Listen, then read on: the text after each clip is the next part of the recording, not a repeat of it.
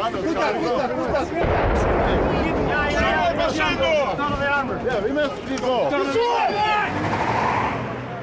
February 24th, Russia fired missiles into Ukraine, launching a war that has displaced millions and likely killed thousands.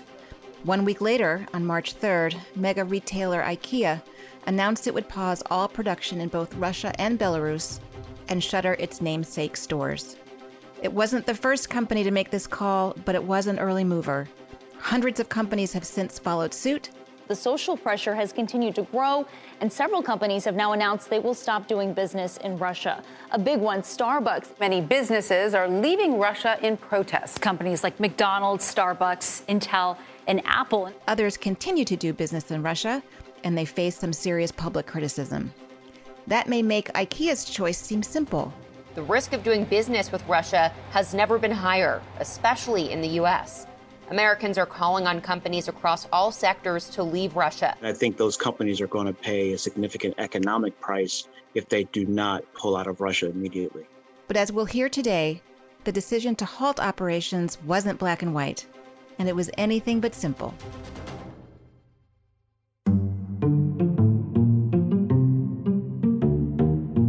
Leadership Next is powered by the folks at Deloitte, who, like me, are super focused on how CEOs can lead in the context of disruption and evolving societal expectations. Welcome to Leadership Next, the podcast about the changing rules of business leadership. I'm Alan Murray, and you were just listening to my fabulous co-host, Ellen McGirt.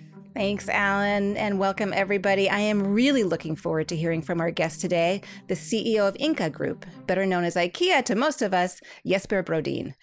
The complicated decision to leave Russia is a real-life, real-time, and painful case study of stakeholder, purpose-driven leadership in action. And it's costly. In the year through last August, Russia was IKEA's 10th biggest market, with retail sales of 1.6 billion euros or $1.8 billion. That's 4% of total retail sales, Alan. That's a lot. Yeah, I'm really glad we're having this conversation because I think the way businesses responded to the invasion of Ukraine was kind of unprecedented in the history of modern business, and IKEA was a big part of it, so I'm glad Jesper is going to talk about that. But even before the conflict in Ukraine, I was eager to get Jesper on this show because of the work he's done in both sustainability and inclusive culture. So we have a lot to talk about. Jesper Brodin, welcome to Leadership Next.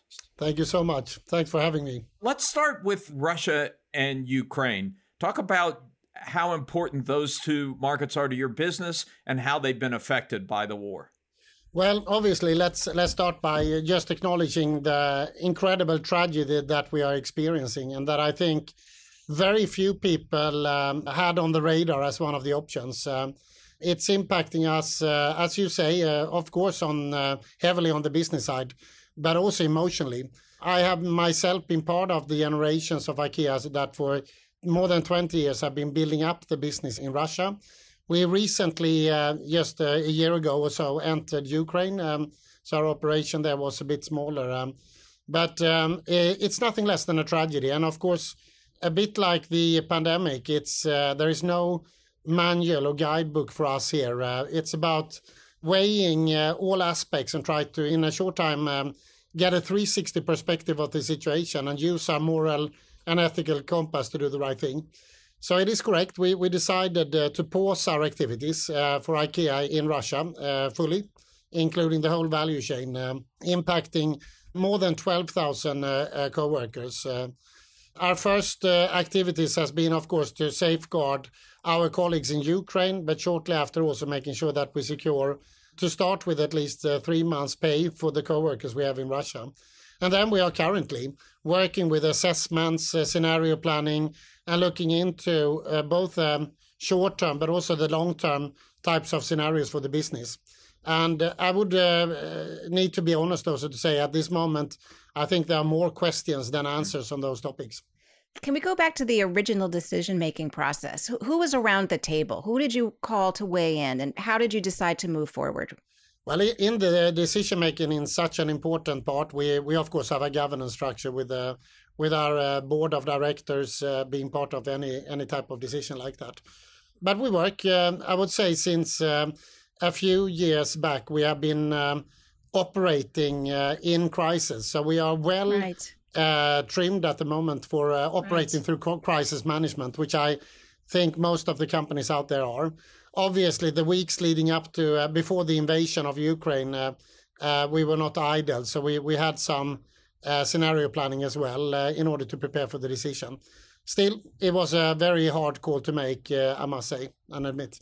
Jesper, we frequently talk on this podcast about tensions between the shareholder, the owner, and other stakeholders. But it seems to me that in this case, you were dealing with a conflict among stakeholders. You had one group of people who said, for the sake of the world, for the moral right thing to do, we have to pull out of Russia. But hey, we have 12,000 employees. These are stakeholders too. Right. These are people we care about who've been working hard for us. How do you balance something like that? Well, it is. I think it's a true dilemma. The decision might not be so obvious what is the right thing to do. In this case, up till the decision, but also at this moment for us, and I would claim for any leader out there, is a very challenging dilemma where on one side to put the economic pressure on the system in order to act in favor of peace and humanitarian perspectives. On the other hand, doing so, of course, leads to a lot of challenges for the Russian population, for ordinary people, for co-workers. The centers that are often connected to the IKEA stores are still kept open, where they provide food, medicine, and so forth to people. So again, what is the right thing to do depends on the angle you take here. I think that as much as I sympathize with the emotional aspect of where we are, we also have to start a debate on the long-term perspective, which is what is the pathway back for the Russia and Russian population? Because, of course, there's not the possibility in the long run that we try to achieve things by polarization and distancing. It can even be the opposite impact. When it comes to the answers of the questions, I think with the rest of the world leaders here and business leaders, we're trying to wayfind, we're trying to do what's right for people, and then we will have to basically in time see what is the right decisions to take.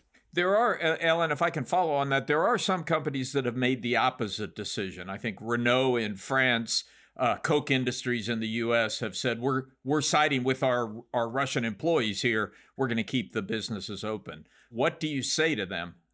I think it puts a spotlight on the dilemma. So do you side with your business? Do you side with shareholders' interest? Do you side with a political statement? And as corporate leaders have ended up in a situation that I think is unheard of in our generation, possibly something we have practiced in the pandemic as well, where what is the moral and ethical right thing to do? And I can just witness that from an IKEA perspective and from our company, none of the scenarios are good for business. That we can take out of the equation. It all looks incredibly challenging, both pausing, losing top line, but also anything when it comes to cost or mitigation. There is simply no good business path for us in any of the opportunities. And therefore, I would say at this point, I understand that companies have found different ways of reasoning. And I think maybe we have to look at what type of business people are in and what type of footprint they have as well. If you're smaller, if you belong to an industry which is less of a necessity, probably the decision is a bit easier. But then again, when it comes to the moral and ethical right to do, I guess that goes beyond size of business or what the line of business you're into. And it's a difficult question, I think, for all of us. I want to talk about your cultural footprint because IKEA is beloved in so many interesting ways, and it probably differentiates itself around the globe.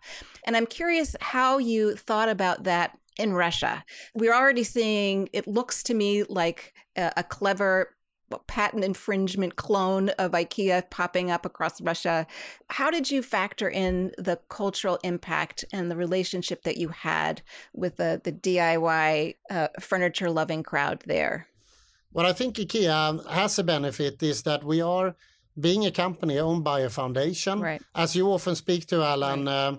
We feel that there is very little distance in the view between the management of the company and the board. It's very aligned, based on long-termness, based on purpose. and where the IKEA vision is basically to support people in creating a better everyday life, primarily through improving homes and making homes affordable. And there, IKEA has been, from a business perspective in Russia, for instance, there has been more than 2 decades of building that business. And to be honest, it's not been, even if it's been growing, it's not been our most profitable business over the years. But we have furnished a lot of people's apartments, a lot of ordinary, hardworking people out there. And of course, where we think is that IKEA should be and try to be wherever there is a lot of people. And, you know, sometimes things looks quite grim, quite dark on the horizon. But we try to always remind ourselves, as our founder used to say, you know, we need to think long term. And when we asked him how long term, he said 200 years is a good perspective. And the last weeks I've been thinking about that comment from him, because in a way we are not about ultimately asset protection. We're about investing in making that vision happen for the many people. And that could partly explain your deep commitment to sustainability. I mean, you have a governance structure that encourages that. You have a long-term focus that encourages that. But still, I want to ask you about that, because it's not obvious that a company whose initial purpose was to make homes and home furnishings inexpensive would also be committed to sustainability. I mean, you're making, you know, much of the furniture at some point in its life cycle ends up on the trash heap. So it wasn't a natural pairing, it seems to me. How did you get there? Well, you can say, I think actually I would like to, and I think it's an important aspect of doing business today. So I would see twofold. The first one is, of course, our founder decided to set up the company and basically give it away to a charitable foundation, which only purpose, except for so to say, protecting the assets. So that's just the structure we live by. And then it happens to be synonymous with the vision of the company as well, which is quite unique. But the second part, which I think goes for any company out there, and that is, I would say, my lifelong learning working for IKEA, from starting in Asia Pacific many years ago. To do the right thing for people and planet is equal to do right for the business. If not now, in the mid and long term, this proves to be the right thing. And I have so many examples of that through the climate work, but also the people side that we have worked with, securing working hours on a correct level in our supply chain, all the way to investing in renewable energy, is morally, ethically right. It's good for the brand, but it's also the only way that IKEA, serving the many people, can actually be cost smart of the future. And there I think, again, at any time we're happy to, and I'm happy to engage in discussions around consumption, because in the end of the day, IKEA is serving people, the people with thin wallets, and typically not people consuming for the fun of it, but people fulfilling basic needs of storage, sleeping, eating, etc. in life at home. So we are part of a very big responsibility to make sure that that is and will become, not in a too distant future, in harmony with the planet and people, of course. You mentioned you could give us a couple of examples. Why don't we start with sustainable energy, or renewable energy? How did that work and that commitment come about? You can say it was quite early from a corporate perspective. There were some visionary leaders who basically were seeing where we were heading. And there was a discussion within the company that we might need to do macro hedging, since we are so dependent, all businesses are more or less dependent on energy, of course, in their equation. Being a foundation-owned, asset-strong corporation with a quite low, so to say, expectations on returns, we are conservative from a financial perspective. We were capable to start to invest some more than 10 years ago. And today we are heading towards basically 6 billion euros into renewable energy. We have, since more than a year, passed 100% of our own consumption in scope 1 and 2. We're still working on making sure that we also can connect it on every place. In some places, we have yet to get started. And in some places, we are at 300% maybe of our own consumption. Interesting enough, during these last years, which was not part of our plan, that has also shown to be an incredibly smart decision from an economic perspective. So it's really contributing to the bottom line result of the group. And Jesper, how about the materials that are going into your furniture? How is that changing to meet your sustainability goals? You can say, obviously, one dialogue to be had is to reduce the unnecessary consumption, which is often discussed. I would say it's important to remember that's only a small part of what we need to do. I don't think there is spontaneous purchases of mattresses. It's a need-based product. But at the end of the day, in a growing world population, we need to simply make sure that the core of the issue sits in mattresses in itself. And therefore, we need to make sure that mattresses can be climate neutral at the least. And we have already, actually in IKEA, in the first market in Netherlands, implemented a model where we have reversed flows of mattresses, which are bulky and has a negative impact, of course, on the carbon footprint. We are right now taking back not only IKEA's mattresses, but we have the capacity to take back all mattresses in Netherlands. And it's turning out to be a good business as well. So again, this needs to happen in a Pareto way. What happens to the mattresses when you take them back? You recycle them into other products? Exactly. It's fairly straightforward, actually. So again, we are capable through our 4 reversed production units, if you like, to take back, split up in metals, styrofoam and polyester. And we're basically providing it back to the supply chain. Some of it goes back to our own suppliers and some we are selling. And today, all of these components are attractive from a price point, meaning that we are capable to offer better prices than virgin. And this is, you can say, in order to together achieve that sooner, which is possible and will happen in, I would say, any material where the virgin material has a too high climate footprint. Our job together with governments is to speed up to make that curve, so to say, the crossing of the curves happen to such an extent that it's economically viable. And scale it from the Netherlands to 7 trillion people around the world. Exactly. And since you mentioned that is what we are trying to do now. We are running into some headaches. In certain countries, we are facing the issue that we are meeting subsidies of incineration, for instance. But then you have to understand, of course, that governments have tried to move away from landfill to incineration. So that's why they subsidized. But when we can provide a solution which has an incredibly positive impact on climate, of course, I'm sure it will happen, but we need to find ways in dialogue between corporates and governments to speed up that change.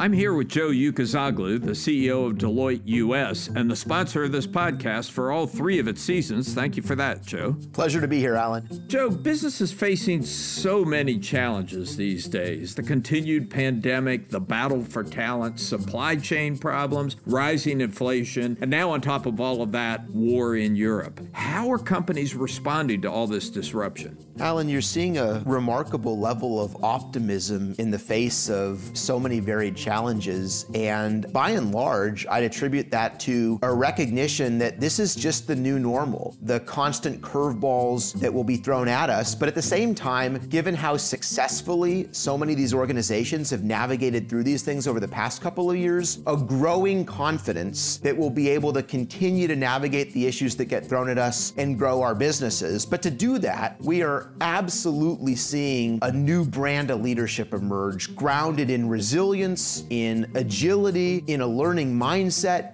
These are the most important leadership attributes in an environment where we should just expect that change and disruption are going to be at a consistently high level of intensity. The problems aren't going away, Joe, right?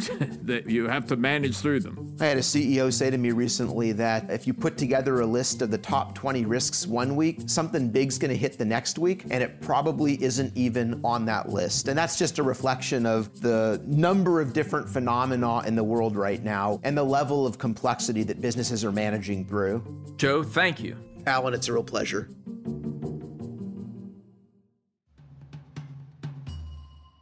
I was wondering if you could tell us a little bit about your path through IKEA. And I can tell you what our listeners are going to be listening for, the moments that really helped, in retrospect, prepare you for the job that you now have. Wow. Well, that's something I will reflect on when I'm done with this job and writing a book. But there are some defining moments, right? I think one of the moments I can share is I was invited by the head of our foundation, Mr. Per Heggenes, to join him on a trip to Jordan a few years ago. So Jordan was a receiver of refugees from Syria in the conflict there. And I think with some approximate numbers, we talk about that the population of Jordan went from, please forgive me if I'm not exact, but some 8 million to close to 10 million people. So we talk about a massive refugee crisis. The foundation stepped in from the start to support with providing shelters. But why Per connected with me was that the insight from him and organizations like UNHCR that in order for people to rebuild a dignified life and not be a burden but an asset to society, we need to be able to provide jobs. So I was actually engaged in setting up a structure where 400 women were capable to gain employment from IKEA in Jordan. And that was a big moment for me. And it was, I can tell you, it wasn't an easy project at all to see through. We took that learning and we created something called Skills for Employment, which is a program we've been running in most of our markets the last 2 to 3 years. And right now we are in the absolutely tragic refugee situation we see from Ukraine, where 4 million people to this moment have actually been forced or seen themselves forced to leave the country. So we are, except for our donations to organizations, which in the total IKEA family is actually at the scale of 55 million euro already, we're also now scaling the activities of doing our part of employing people. And the interesting thing again, which will be the title of my book one day, is that this is as you know, we have to see this as something good for business. Here, qualified people with a willingness to rebuild their lives in a market that has a fairly low unemployment, of course, could be a liability. But let's see this situation as an asset also, as much as a humanitarian support. And I think we will get to the right place even faster. Yeah. Jesper, in your spare time, and I can't imagine listening to you that you have much spare time, frankly, but in your spare time, I understand you like sailing. I guess that's why you're on the western coast, the beautiful western coast of Sweden, and you play the guitar. Not at the same time normally, but you're correct. That's good. Those both help keep you sane in this crazy world? Absolutely. Yeah, absolutely. I think it's important for everyone, and not at least in these moments. We're in for a long haul, for a marathon of challenges. But I think as a leader, you need to find a way to channel your energy and to refuel. And these latest years, I think, have taught me that leaders, and I myself, I'm more fragile than I might think. And we need to be super careful about our own mental health and our own capability of recharging, because otherwise we will not be able to do the right things and maybe take the wrong decisions, send the wrong signals, and not basically last in what seems to be a very important moment of the history of humankind. So therefore, I have some plans for sailing, and to my neighbors' sometimes agony, I also like to play very loud guitar from once in a while. It's my yoga, if you like. Are we ready for our lightning round, Alan? Go for it. Yes, for this season, we've been asking all our guests to just give us top-of-mind responses to some of the really pressing issues facing all leaders everywhere. So first question is, what's top of mind for you when you think about COVID?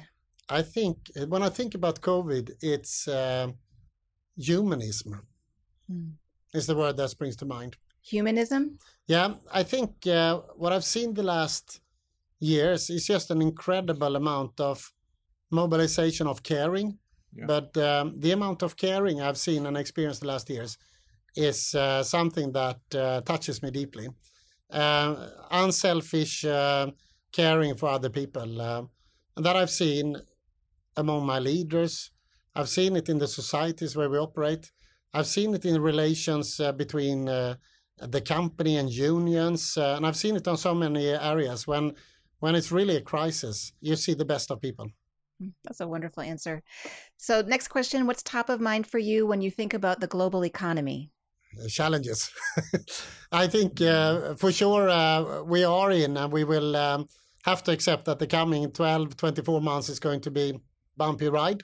And I have mixed emotions about it. In one way, I would say, I learned that through my years in working in some difficult environments, that what I can't change, I try not to worry too much about.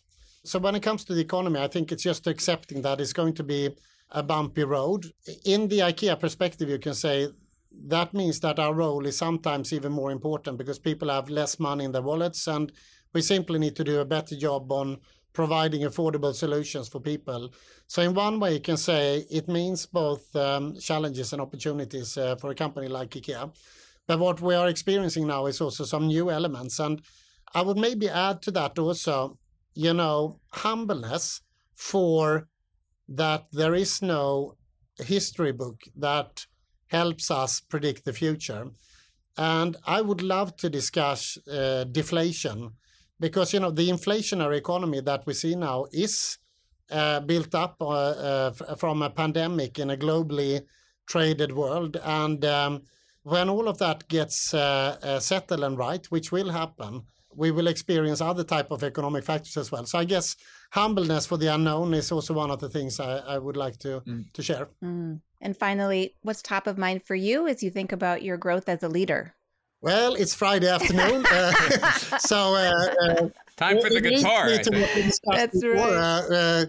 Right. Some guitar, some great time with my family, and I guess as a leader, I think it's just a reminder of the importance of spending quality time with the people that you love, and make sure that you recharge yourself. And I think again the importance of staying fresh, the importance of having a balanced perspective, the importance of finding the optimism within yourself and myself. And I think that need is something that we should remind each other of. And I do remind myself from time to time. Well, Jesper Brodin, please do stay refreshed, balanced, and optimistic. We appreciate your optimism and everything you do. Thanks so much for being with us on Leadership Next. Thank you, Ellen. Thank you, Ellen. Leadership Next is edited by Nicole Vergala, written by me, Alan Murray, along with my amazing colleagues, Ellen McGirt and Megan Arnold. Our theme is by Jason Snell. Executive producers are Mason Cohn and Megan Arnold. Leadership Next is a production of Fortune Media.